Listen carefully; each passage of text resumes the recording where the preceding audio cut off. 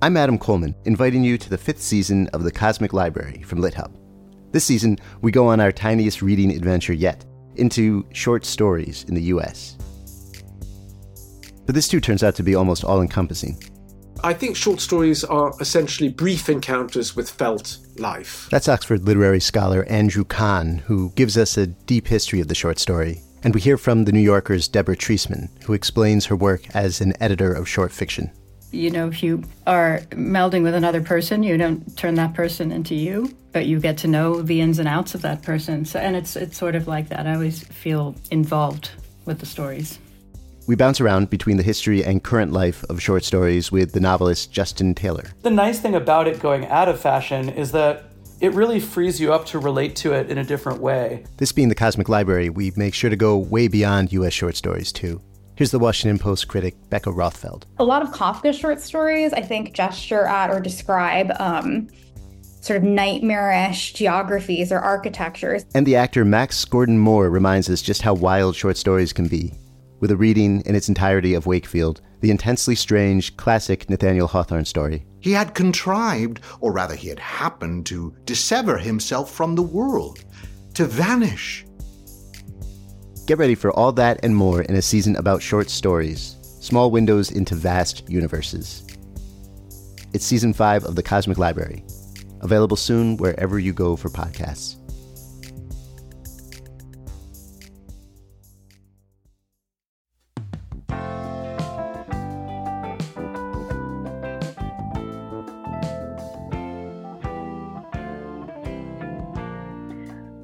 Welcome to the Maris Review. I'm Maris Kreisman, and I am thrilled to be joined today by Ed Park, who is the author of the novels Personal Days and Same Bed, Different Dreams. He's a founding editor of The Believer and has worked in newspapers, book publishing, and academia. His writing appears in The New Yorker, The New York Review of Books, Harper's, The Atlantic, and elsewhere. Born in Buffalo, which will play a part in the book we're discussing. Right. He lives in Manhattan with his family. Welcome, Ed. Thank you so much, Maris. I'm super psyched to be here. Thanks for having me. What a pleasure. I love that a very low-key question runs through Same Bed, Different Dreams. And that question, of course, is what is history? And I'm not going to ask you to answer that right now. I think listeners will have to read the book. But what I wonder if you can talk about how fiction is the medium you use to answer such a question. That's a great question. And I think that question, what is history, comes up early in the book. And I've been thinking, I don't know that this was conscious as I was writing it, but I think the book is my answer, right? The book is kind of the answer to that question. Yeah. To talk about how fiction can be the medium with which to address that question and address the whole idea of history. I didn't start out to write a historical novel. And if this is a historical novel, I think it's a fairly unconventional one. Yeah. Usually when I start writing, I'm just that idea of like amusing myself and just trying to write a good sentence and try to keep whatever it is that I'm writing alive. And, it was a very long process to write this book. And one thing that was evident early on was that it would deal in some way with Korean history, ideas of Korea, and Korean Americanness, whatever that meant. And so that was on my mind, but I didn't quite know how I would get there. And one thing that happened was that I read a book called Big Bang by a writer named David Bowman, who it was posthumously published, but I had really loved his first novel back in the 90s. It was called Let the Dog Drive. And I always kind of wondered what happened to him. He had a second novel, and I think he did a biography of the Talking Heads, which I didn't read. And anyway, then the next thing I knew, I saw his obituary, and then this book came out, and I read it kind of just out of fondness for his earlier work.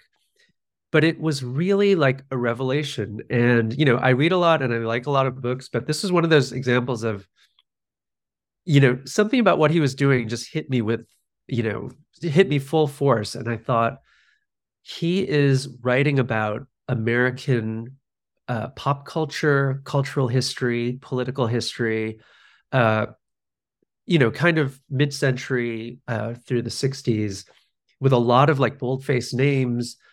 And he made everything interesting. There wasn't really, I might be misremembering the book a little bit, but there's a very strong narrative voice, but there's no main character.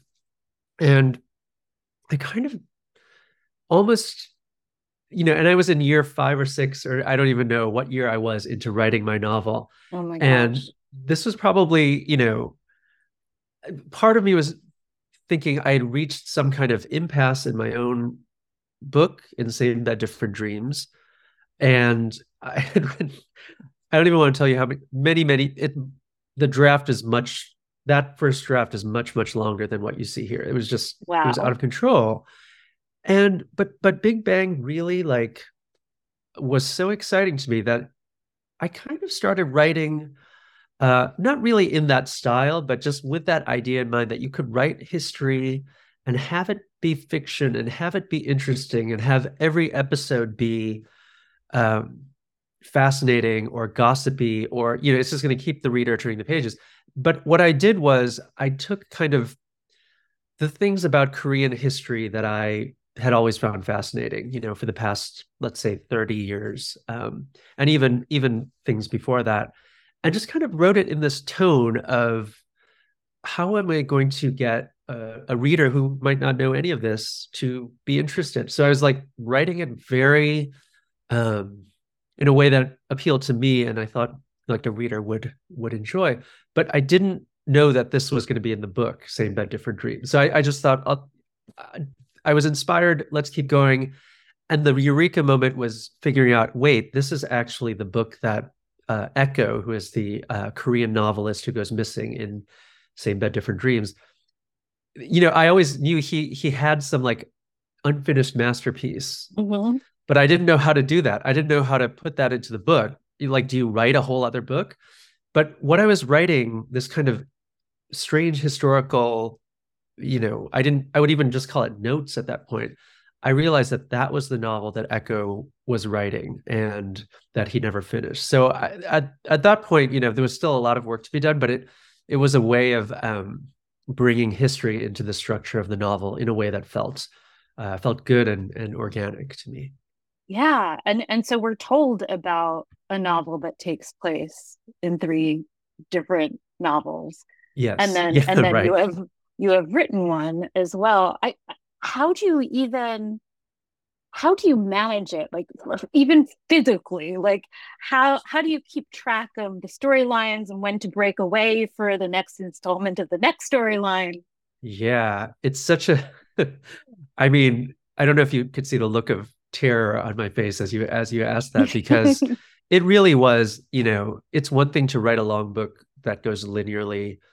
It's another to be like, wait, there's going to be a book within the book that's kind of a second book. And then there's going to be like a third, wavelength, which has characters from both of the other strands, but is also different in tone. And so it was, as you can imagine, a lot of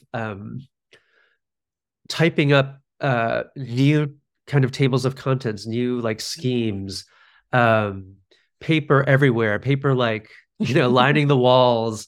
I probably do have a picture of, at one point, kind of out of frustration, but also just to be able to visualize, like taping pages on the wall just to see like where things fit in, because it is, as the book got bigger, like the architecture is really hard to keep in your mind. I guess the one thing I would say is that when I figured out that this kind of historical novel would be in the book, I could kind of figure out like the installments, right? And then I would alternate that with a chunk of I would alternate that with kind of my original book, which is kind of the Soon Sheen storyline, which in the book is, the subtitle is The Sins, S-I-N-S. And what I did was I took that original manuscript of many, many, many pages and just said to myself, pick the 6 chapters that you like the best. Like I really said, like, just what are the best chapters?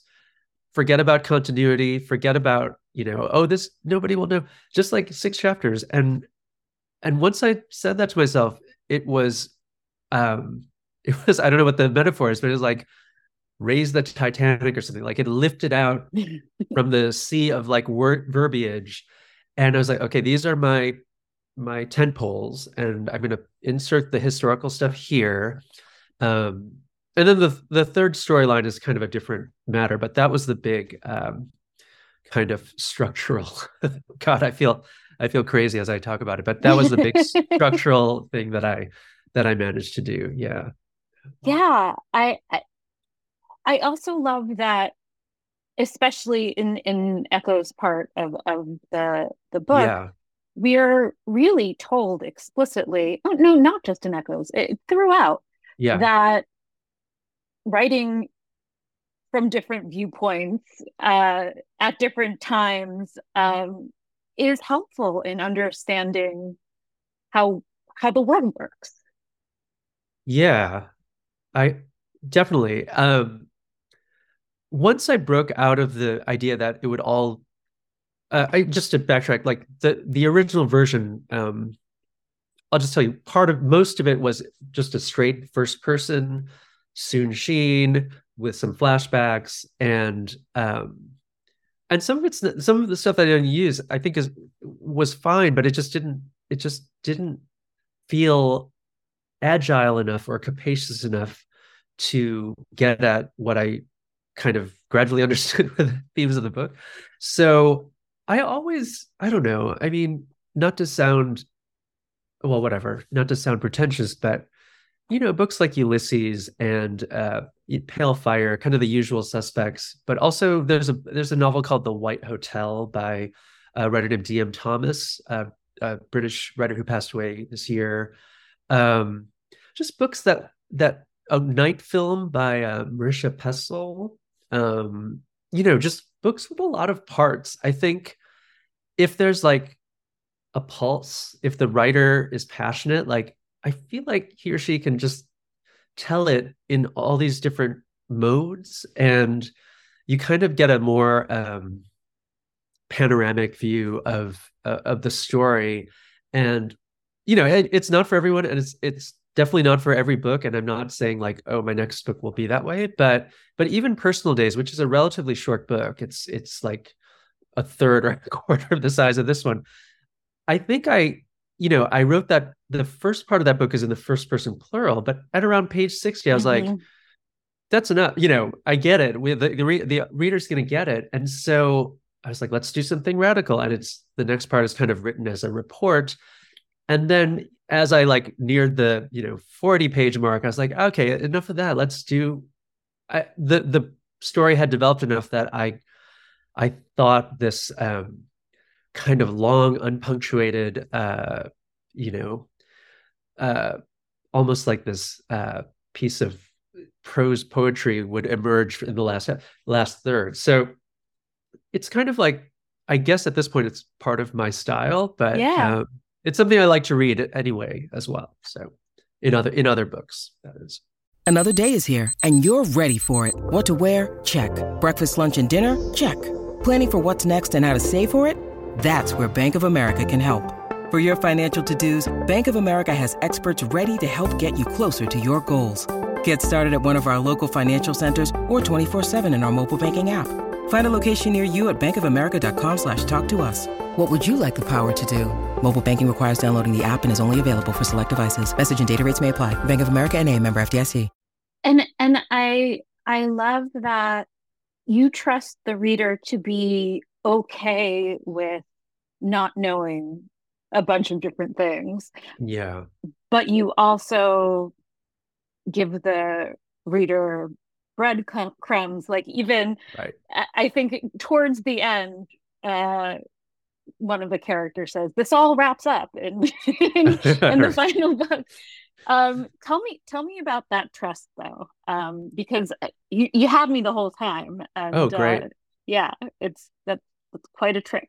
Breadcrumbs is a good way of putting it. I think every time you start a section, that is different in structure or voice than the previous one, Like, you know, as a writer, I think there is this burst of freedom and energy, and I think that's a good thing. Like, you're like, okay, now it's almost like here's a fresh canvas, like this is a triptych or whatever, and I'm putting on new marks on the page, on the canvas. But then, you know, I think once you get enough into that, whatever this new section is, then you have to really think, like, how does it relate? Like, in my head, maybe I know it relates, but the reader's got to know, you know, after a couple pages, like, why am I reading this part? Who are these people, etc. And I think one of the fun things actually was, you know, when a lot of the book was done but still not completely finished, like realizing in some of these, especially in this kind of notorious third strand that I've been alluding to, which goes under the title 2333, kind of realizing like some of these minor characters could actually be characters from the other sections of the book. And so it was like a bit like Easter eggs or, you know, cameos or, you know, walk on roles, but it's there if readers want it. I think it also works if you don't catch on to it. But I have to say, like, you know, upon revising and editing, it always like made me smile to see like, oh, this is that character when she was like, you know, a teenager or whatever. And then you know, it almost like changes the sensation of time, because you're reading something later that actually happened decades earlier, and it just gives it a much more complex and I hope satisfying feel. Yeah, let's keep talking about time, Sure. because Yeah. I love that in various parts of the book, there's the idea that, okay, if you have a VCR, you can suddenly tape television shows, and Right. your entire world opens up in a way that suddenly you have so much time. Yeah. And then there's something similar with the idea of how many movies you can see in a lifetime. Yes. Yeah. And then, of course, the idea that war throws it completely off balance. Yeah, I think that's a really good point. You know, part of what I'm finding interesting about this book, you know, I was conscious of certain things as I was writing it, but then other things kind of sink in later. I mean, as much as it is about Korean things and Korean American things and how Korean history and American history interlock, you know, the character Soon Shin is like roughly my age, you know, comes from Buffalo like I did. Father was a psychiatrist, like mine is. But it's also kind of a snapshot or a memory of the 80s, not to get too Stranger Things, but that's when, you know, that's kind of when I came of age, and I feel like I remember the first VCR and just being like, wow, what does this mean? Like, everything seemed, you know, at the time it could seem like just a new machine, a new gadget, but it was actually quite profound. And in a way, especially kind of as we get into Dream 5, the last section of the book, I don't know. I feel very emotional actually talking about it now, but the book is quite fictional in most respects, but you know, a lot of those memories and impressions are almost like me trying to preserve that moment in time and that moment in my life. And you know, I hope other people, future generations, find it interesting. But it kind of felt important as I went on, and time and history became such a big part of the book. Yeah, and so let's talk a little bit about KPG, which for me, in terms of the first thing I did when I opened the book, was I Googled what it was, and tried to keep that in mind as you expanded and made an entire new world about it. Yeah, so the KPG is something I learned about, you know, when I was in my 20s. I went to Columbia for my MFA, but I'm sure they still do it now, but you would also have to take at least one class outside the department. And they offered a modern Korean history class, and I just thought it was it was probably the most, because a lot of them were undergrads and stuff, non-writing people. But I was like taking note. I was probably the best student there because it was all so fascinating to me. And anyway, one of the things that was mentioned was the Korean Provisional Government. So in 1919, Japan had colonized Korea in 1910, and there was obviously some resentment building up. In 1919, there was a big mass demonstration all across Korea, and at that point, as a reminder, Korea is just one peninsula. It's not cut up into North and South, so it's all across this country that's now a colony. A nonviolent protest on the Koreans' part, I should add. And a Declaration of Independence is formulated. And then soon after this, Korean Provisional Government, or the KPG, is established. And the headquarters are in Shanghai, in China. I've never been to Shanghai, but you can actually go online and see pictures of the original headquarters, and like these very like dapper looking Korean guys sort of at the place. But they name as their president Syngman Rhee, who at this point is in America. So he leaves Korea around the turn of the century, and he is a very interesting character. We can talk about him later, but he goes to all these schools on the East Coast. He lives in Hawaii, and he's a very flawed character. But one thing in those early days is he's always trying to get people to listen about what's going on in his homeland, and really nobody's listening to him. But the people in Korea know he's like a legend, and so he is elected as a president, even though he's like thousands of miles away. So it's a very symbolic organization. And did they tried to change public opinion, and how much they succeeded is up for debate. But anyway, once I learned about that, just this idea of a government in exile was so fascinating to me. So anytime I would go like in a bookstore or a library and there's a book on Korean history, or even like not World War II, but like early 20th century history, Asian history, I would look in the index to see if the KPG was mentioned, just looking for any kind of morsel. But so the version of it that's in my book is, it has a basis in reality, but a lot of it is fiction. I, quote unquote, enlist a lot of real life figures and say that they are members of the Korean Provisional Government. I should add that they are in my book, but in reality, Marilyn Monroe, I do not, unless I've... Maxwell Perkins, not Perkins. Yeah, exactly. Thomas Wolfe. So, but I did like this idea of anyone, even like Westerners who had some connection with Korea, like what if they were part of the KPG at some level? And that was really, when we talked at the beginning, at the outset about kind of the historical aspect of the book, the dream, which are called dreams in the book, Dream 1, 2, 3, 4, and 5. And that became kind of like the refrain. So I would have an anecdote about Jack London as a war reporter in 1904, and then all this stuff. And then the last line of that section would be Jack London was a member of the Korean Provisional Government. And it was just, it was fun, but it also just felt like a way to connect Korea with America. And like, Jack London is still a famous writer, but I don't know that many people know of that he was in Korea, and he was a war correspondent. And he actually had a lot of kind of unkind things to say about Korea and Koreans. But that's something that I had read decades ago and just stuck in my head and stuck in my craw. But I thought, wouldn't it be fun to put him in the book and to actually make him a member of the KPG somehow? So that's kind of how that element came to be.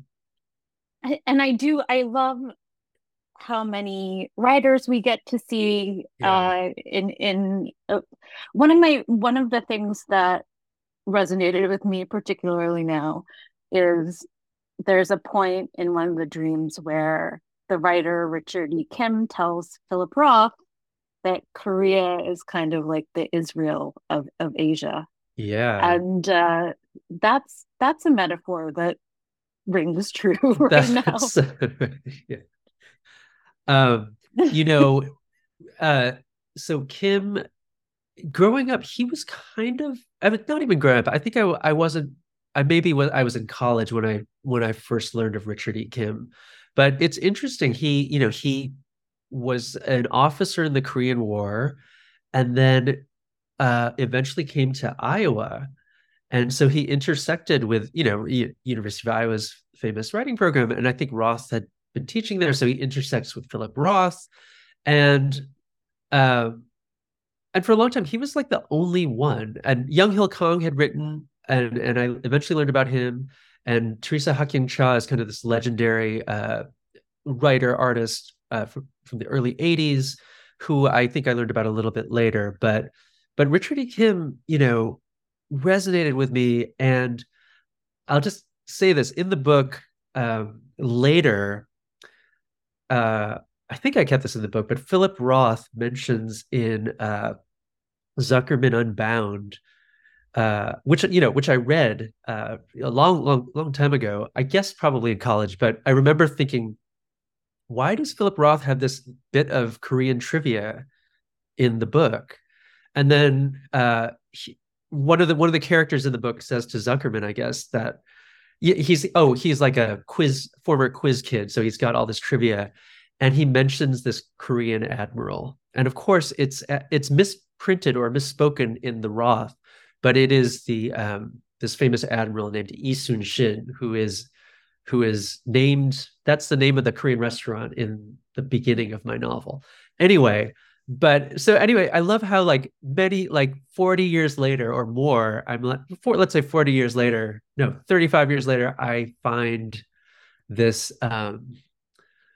that Kim and Roth actually knew each other, and Roth spoke very highly of his of Kim's work. So that's just one of those things where if you stick around long enough, all the things that you remember kind of can work their way into a book. Yeah. I love that. Let's talk a little bit about names in this book. Sure. How they change, how they get westernized sometimes. Yeah. Homophones. And I guess also anagrams. I mean, when I think about the idea of same bed, different dreams, it's like, yes, the letters are the same. And here we are. Right. The meaning. The meaning shifts. I'm so glad you asked that, because I mean, anyone who knows me, because I love wordplay. I mean, I think that's somehow seen as being unserious or too clever. But no way. I mean, I do like 3 crossword puzzles a day. I love that. Or just walking down the street, like, you see a sign, it's like, oh, that's an anagram for blah, blah, blah. How do I harness that though into this book? So it's not just, filigree. How is there a deeper meaning? And I guess this is actually, I don't know if it's profound, but it's definitely something that has been true in my life. And that's, I grew up in a household that, my parents would speak a mix of Korean and English to me. And I can't really speak Korean. If I do, it's very halting, but I still understand a lot. And, one of the fun things about this book is rendering Korean words into English and the anglicization of it. So Soon Sheen, his first name is Soon, his last name is Sheen. The typical way to spell anglicize that Korean last name is Shin, like your shin bone. But Sheen actually had more, it was just a little more unique. It had a little more oomph. You can think of Charlie Sheen, of course, but there was also a Korean director, Shin Sang-ok, who I think he was the one who was kidnapped by Kim Jong-il. He and his wife, who was an actress, and he made them make these movies, and you can actually see some of them online. But they later were freed, and they came to America, and he did Beverly, like one of these like kitty ninja movies. And he anglicized his last name is Sheen. So that might seem like a small thing, but as somebody who, I just read in English. I read everything in English. I can't read in any other language. Names are important to me, and on a very technical level, you want names to stand out to the reader, right? So they're easier to remember. So that was like one early example, but I think there are also, not to give too much away, but there are actually major plot points in the book that hinge on either mishearings or alternate anglicizations. I will say one thing. I was thinking about this the other day. In the book, there's a company called Harmony Holdings, a somewhat enigmatic group. And what I associate harmony to is the Korean word for grandmother, which is halmoni. So you would spell it more like Halmoni. But I just have this memory, and I think I wrote about this many years ago in an unpublished essay. When my parents first came to America, they lived, they boarded in a house, or they rented a floor of a house run by kind of an older German American woman. And I think years later, so that's where I was born. It's very like, it's on Dartmouth Avenue in Buffalo. And I think I might have put Dartmouth in the book. It's like a very kind of a small house. But years later, she wrote a letter to them and somehow, just said something about being like my grandmother. And I think she wanted to write halmoni, but she spelled it harmony. And I just thought that was the best misspelling. I wouldn't even call it a misspelling, but whatever. That was many years ago. And as you can see, it has still stuck with me. But it actually becomes a major kind of a big thing in the book, if readers care to track how that word is used. Yeah, and then I think we touched on this, but this book very much lends itself to rereading. And I even just to prepare myself for this interview, I went back a little bit and was like, oh my gosh, what's going on here? It's all there.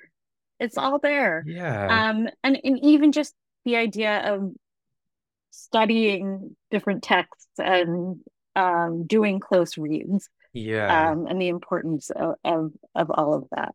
Yeah, I would love people to read it more than once. I mean, it's a lot to ask. We're all quite busy. I totally understand that, but it is kind of amazing.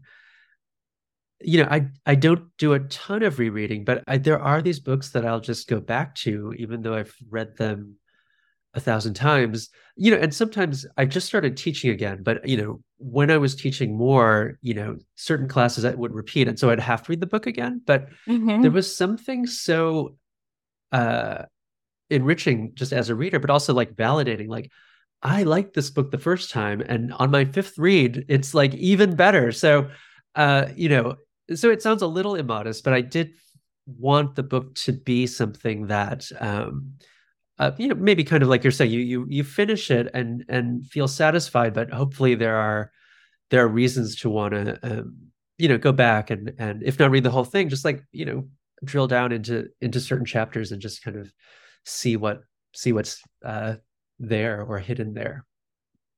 I love that. And we didn't get to talk about hockey or Friday the 13th, but I think this is a good introduction. So before we go, can you just can you recommend some books for us, please? Even though there are plenty of books in your book that you can. Yeah.